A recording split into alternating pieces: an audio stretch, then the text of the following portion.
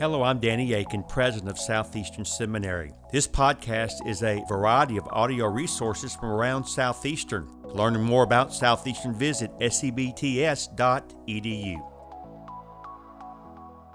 Good morning. It is a delight to be here on behalf of Dr. Deb Schwinn from Palm Beach Atlantic and Dr. Jimmy Scroggins from Family Church, aka Scroggy Doggy. Dr. Aiken, thank you for this kind invitation. I'm really honored to get to be here with you. The Lord doesn't speak to me very often. It's always through His Word, but during the music, He did speak to me. And if you're considering Southeastern, the Lord said, this is the place for you. Heard it loud and clear. I'm just kidding. We want you to be where God wants you to be. So if you choose to go somewhere else, that's your problem, your fault. You have the right to be wrong. I think it's here. Doctor, I've had the privilege of connecting with a number of college and seminary presidents over the years, and I must confess, and I've told him this before, Dr. Aiken is the coolest one I know.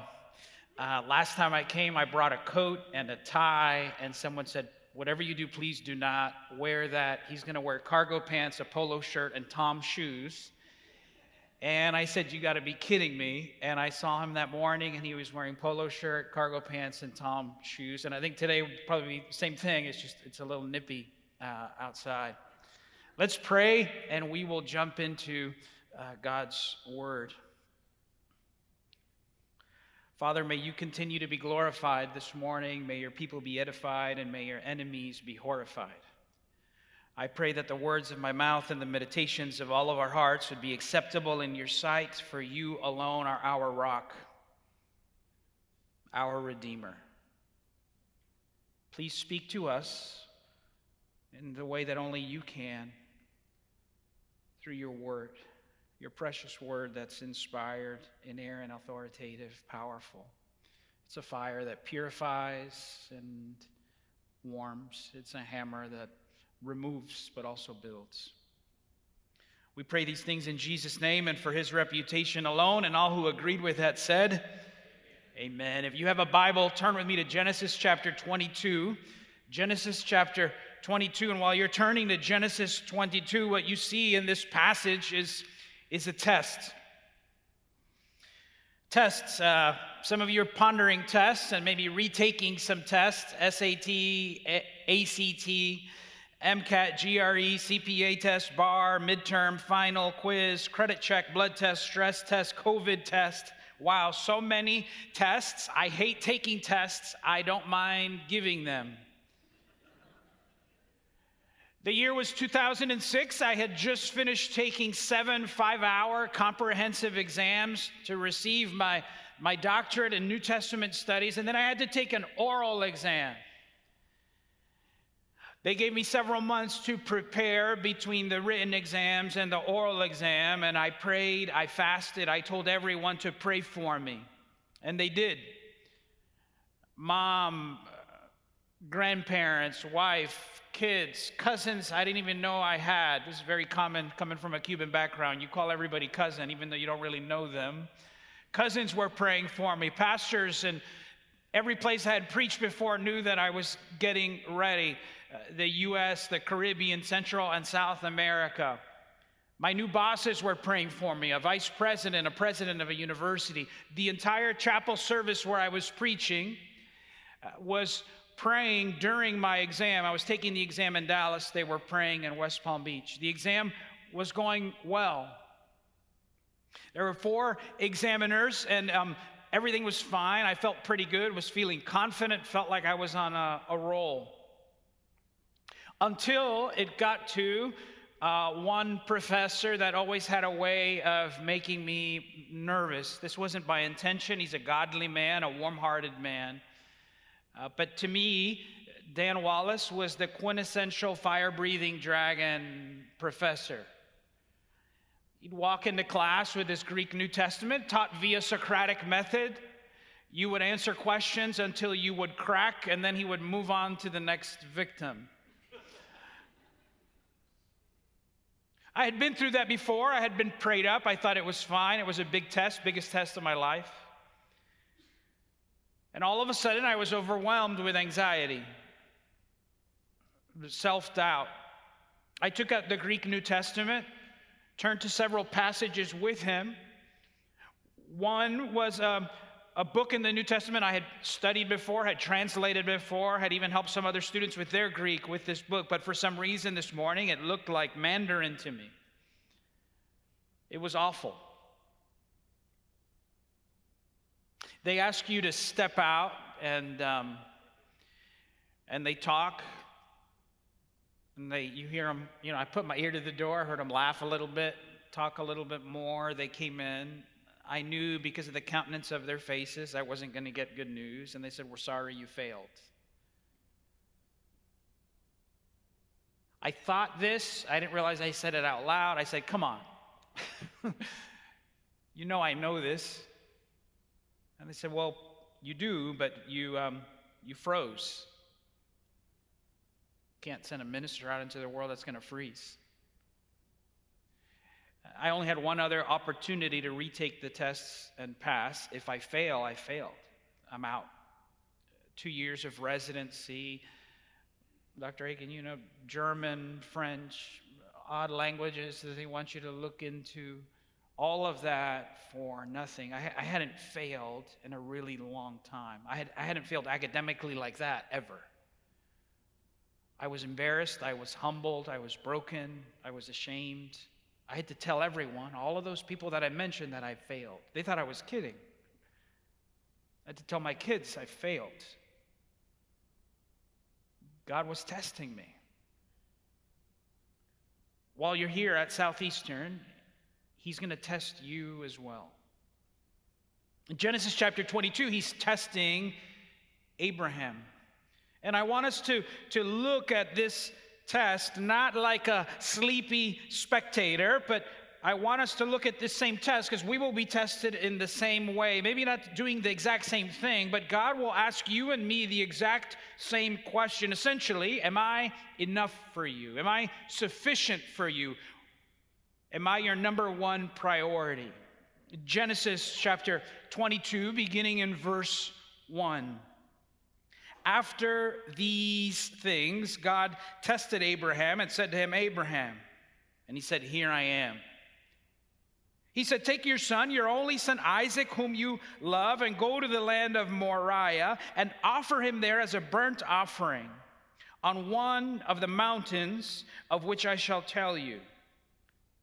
So Abraham rose early in the morning, saddled his donkey, and took 2 of his young men with him and his son Isaac. And he cut the wood for the burnt offering and rose and went to the place which God had told him.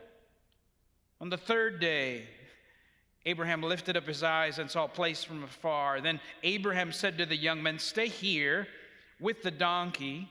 I and the boy will go over there and worship and come again to you. We will return." Abraham took the wood and the burnt offering and laid it on Isaac his son, and he took in his hand the fire and the knife, and so they went both of them together. And Isaac said to his father, "My father," and he said, "Here I am, son." "Behold, fire's here, wood's here. Where's the lamb for the burnt offering?" Abraham said, "God will provide for himself the lamb for a burnt offering, my son." But my translation, God's got this. So they went, both of them together. When they came to the place that God had told him, Abraham built the altar there and laid the wood in order to bound Isaac his son, and laid him on the altar on top of the wood. Then Abraham reached out his hand and took the knife to slaughter his son. What a disturbing set of words.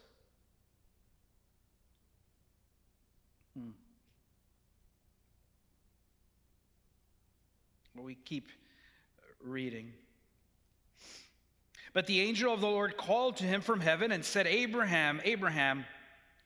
And he said, "Here I am." He said, "Do not lay your hand on the boy or do anything to him, for now I know that you fear God, seeing that you have not withheld your son, your only son, from me." And Abraham lifted up his eyes and looked, and behold, Behind him was a ram caught in the thicket by his horns. And Abraham went and took the ram and offered it as a burnt offering instead of his son. So Abraham called the name of the place, "The Lord will provide." As it is said to this day, on the mount of the Lord it shall be provided. We'll stop there for now. Let's go back up to verse 1. It says, after these things, we're seeing Abraham, and we're seeing that he's going to pass a test, and you will be tested. And by looking at Abraham's life, we can see what we need to do in order to pass the test. It says, after these things, after what things? After God called Abraham, Genesis chapter 12, to leave your mother and your father's house and go to a land that I will show you. And we tend to look at Abraham as a hero of the faith, which he is, but he stumbles a lot. He falls a lot. Now, the wonderful thing about Abraham, because of his faith, is he falls forward, but he does fall a lot. He takes Lot with him. God didn't tell him to take Lot with him. Perhaps Lot was a plan B. He goes into the land of Canaan, the promised land, and when there's a famine, he's the first one out of the land of Canaan, and he goes to Egypt.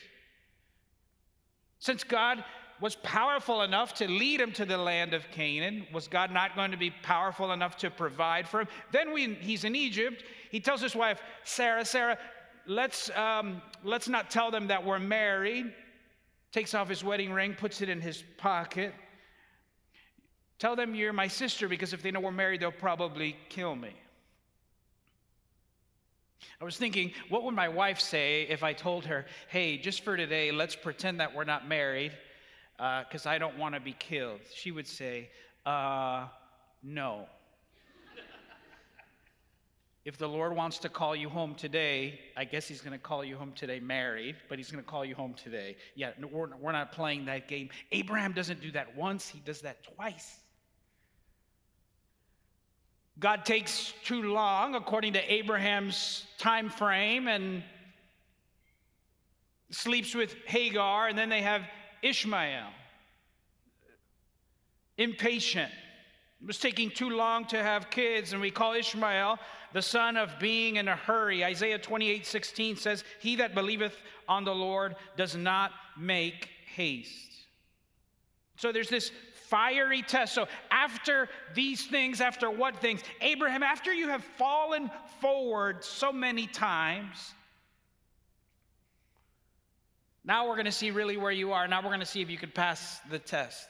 God's test to him. And we'll see three things, three indicators of how he passed the test. And maybe these three indicators will help you when you're tested. Because at a great institution like this, that's what happens. God's not just developing your intellect, he's developing your heart. He's building your character. There's no doubt in my mind that institutions like Southeastern, that are founded on the Word of God, realize that there certainly is a course syllabus, but in addition to that, God has a syllabus for your life. And you don't get to read that one in advance. You just have to trust him. And that's the wonderful thing about godly presidents and professors and staff and alumni. First thing we see here is when tested, this test, the test that God gives, it always results in surrender. It results in surrender. Friend, when God tests you, don't be surprised. 1 Peter chapter 4, verse 12. Dear friends, do not be surprised at the fiery trials you're going through, as if something strange were happening to you. This is normal. James, count it all joy, brothers, when you meet various trials, knowing that the testing of your faith produces steadfastness. And let steadfastness have its full effect, that you may be perfect, complete, lacking in nothing. Don't be surprised. You're either in a test, you're either coming out of a test, or you will go into a test. When the test comes, I don't like tests, but they often happen. The test reveals where you are. I had a neighbor growing up. His name was Travis. Travis was very good at skateboarding. One day, Travis, who had red hair, by the way, we're Cuban. I had never seen anybody with red hair before. That was unusual to me. And so whenever I would talk to Travis, I would stare at his hair. You know those people that they're kind of staring at you, but they're not really listening to what you're saying. They're just kind of, and I would touch his hair. I thought it was the coolest thing I had ever seen before. Great at skateboarding. One day, landed wrong on his skateboard, on his hand, and the bone came out of his arm. I was horrified and amazed at the same time. I said, bro, that's your bone, right? We are seeing your bone. Rushed to go get his mom, needed to take him to the hospital. I said, can I go with you? Yes. Go to the hospital, Baptist Hospital in Miami, Florida. Pediatric unit immediately. Wait a little bit. Doctor comes, throws the x-ray film, which they probably don't even use anymore. It's on an iPad or something, but they throw the film up on this light device, and he says, it's broken. I start laughing, thinking, I can see it. It's here. We didn't need to take a picture of it to know that it was broken. He said, no, but the x-ray it reveals everything that's there. We can know if there's any other things, if there's bone fragments, if there's chips, if his wrist is broken. You're just looking at the bone that you could see. That the x-ray is not meant to fix the problem. It's meant to reveal the problem. And so when God tests our lives, it's not to fix us, it's to reveal what's there. Ultimately, He's the great physician. He will fix, He will help us. But before He heals, He reveals. And that major failure resulted in a lot of revealing, a lot of soul searching, a lot of wondering, God, have you called me to what I thought you were calling me to? Should it be this difficult? Why are you breaking me? We see for Abraham it results in surrender. We will return to you. How was Abraham so sure that he was going to return with his son Isaac back to his servants? One commentator says, if God can give Isaac from a dead womb, He can certainly give me Isaac from a charred altar. When the time of test comes, will you trust? Will you surrender? So He's asking you and me this morning, am I enough for you? Is He your number one priority? Maybe something you could do if you're a student at Southeastern is, I don't know if this happens here, but I struggled with bondage to grades. I really wanted to impress my professors. I wanted them to like me, and performing well is the way I thought they're going to like me more. It was an idol. I'd get an A in a class, but an F in my spiritual life, the way I was treating my wife. We were just married, or maybe the way I was treating my friends. Or maybe choosing to spend more time studying a paradigm than the Word of God. I was convicted of that, and they used to return your papers to the mail room, and I stopped looking at my grades. I would receive the paper, fold it, and I'd write grace on it. And I would put it away. I wouldn't even look at the professor's comments. I don't think I've ever said that publicly. It's not that I didn't care about what they said. I didn't want to be in bondage to grace, so I would just write grace. It's God's grace that I get to study your word. It's God's grace that institutions like this exist. It's grace. This isn't a prosperity grade conversation, but my grades went up when I stopped worrying so much about what my professors thought about me. It results in surrender, but the second thing you see is he actually chooses to sacrifice. Immediately, Abraham does what God wants him to do. It took him less than 24 hours to obey God. If God told me, hey, take your son, one of your sons, well, actually one of them, it might be easy to do this, but take the other one and offer him, I'd say, come again, Lord. Can you send me a text instead? I don't think I'm quite understanding what you're asking me to do. I would pray, I would fast, I would seek counsel, I would look for advice, I would Google stuff. You don't have any of this here. The text doesn't provide us with any emotional anguish. He obeys. He doesn't murmur. He doesn't complain. He doesn't cuss. He doesn't fuss. Here I am. What do you want? Give me your best. And Abraham says, okay. Apostle Paul says, I beseech you, therefore, brothers and sisters, by the mercies of God, that you present your body a living sacrifice to God, holy, acceptable, perfect. Your worship has to cost you something, a costly sacrifice. David said, I shall not worship the Lord with that which costs me nothing. People want costless worship. They want a worship that it doesn't involve any sacrifice. Let me put it another way. What has God asked you to put a knife in for his cause, for his call in your life? Who is your Isaac? What is your Isaac? What have you brought to the altar and said, God, this is all yours. This belongs to you. When was the last time you did that? The history of our faith is one of costly risk to introduce the Christian faith to people who have never heard Jesus.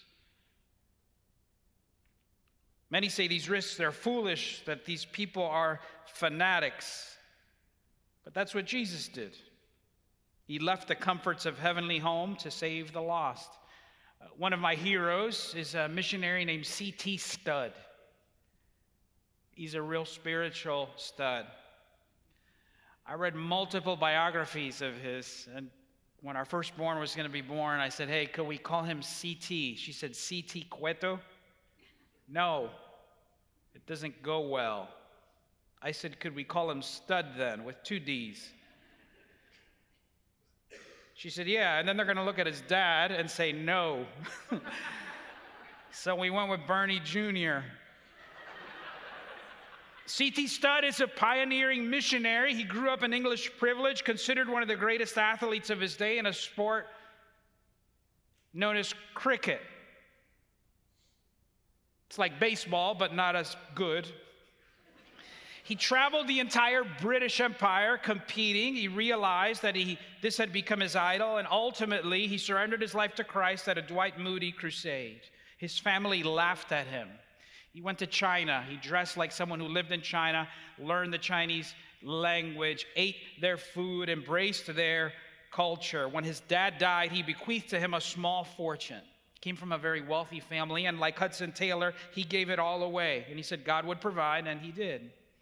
Then he read an article that said, cannibals want missionaries. And so he responded. He said, I'm going to be a missionary in Africa. He felt God say, I dare you to go back and spend the remainder of your days in England, knowing that these masses who have never heard of Jesus Christ, he was filled with resolve, began to live what he called reckless Christianity. I like that. His commitment to mission was absolutely inflexible. No sacrifice was too great. The cost to obey his Savior was worth it. And he's asking you this morning, am I enough for you? Am I number one in your life? Or do you have an Isaac that's overshadowing our relationship? Lastly, you see, it doesn't just result in surrender. It doesn't just choose to sacrifice. It receives a substitute. Dad, where's the lamb? And Abraham says, God will provide. That's God's problem. He will provide himself a lamb. God's got this. Old Testament commentator Alan Ross writes, Isaac would be brought twice, once from a dead womb and now from a high altar.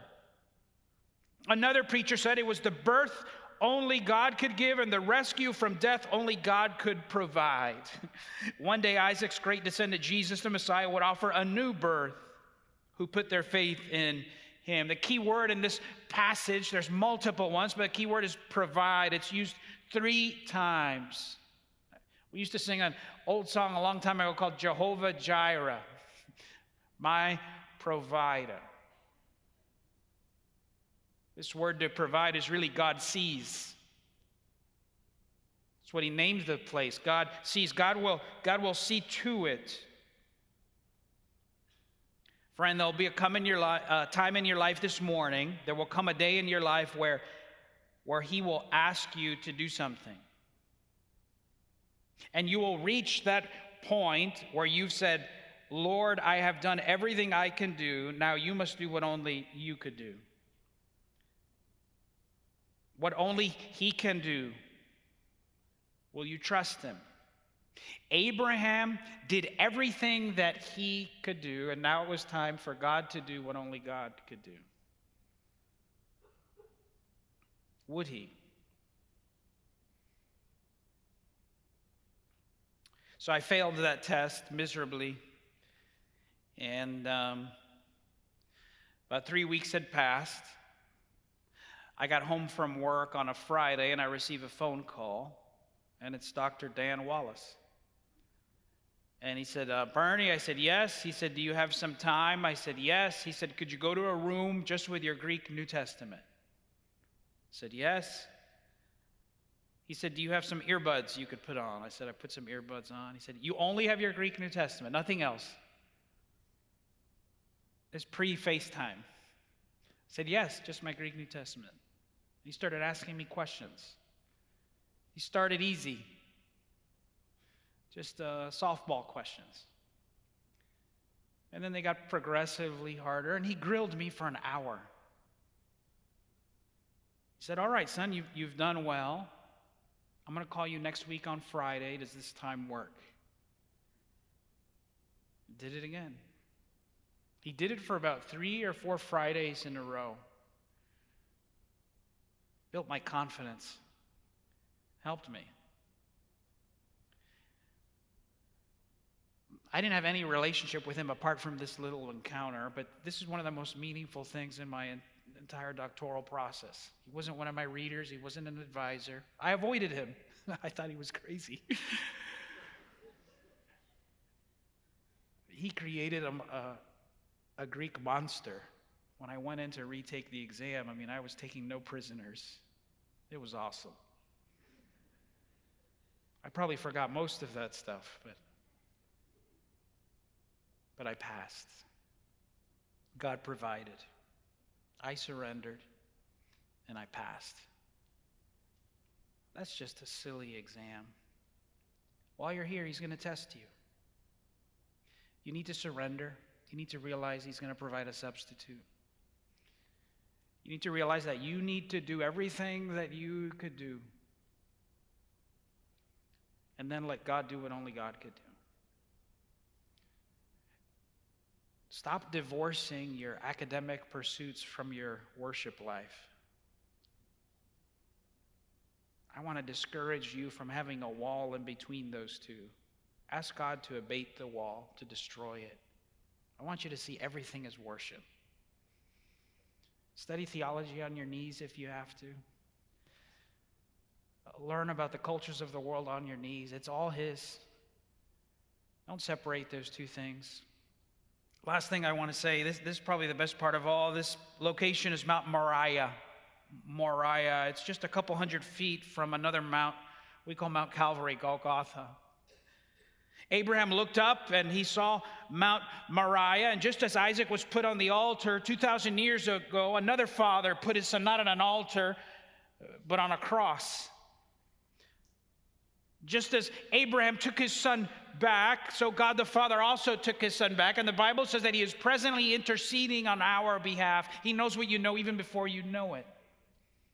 And he intercedes, he looks out for you. He provides. He's ready to bless, ready to provide, ready to deliver. But you need to get up.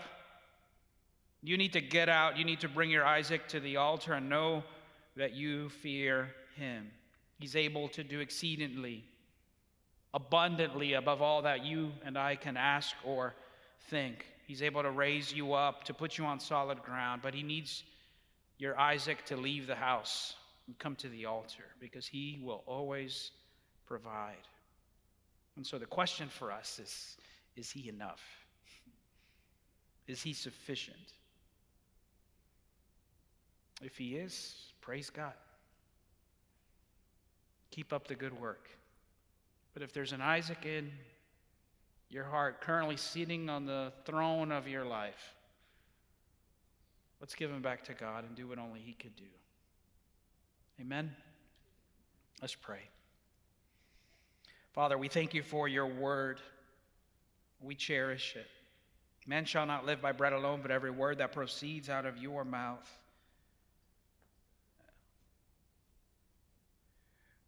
Help us to not be surprised when you test us, not as a whimsical judge who's curious, but as a God who wants to reveal to his children what currently is in their hearts.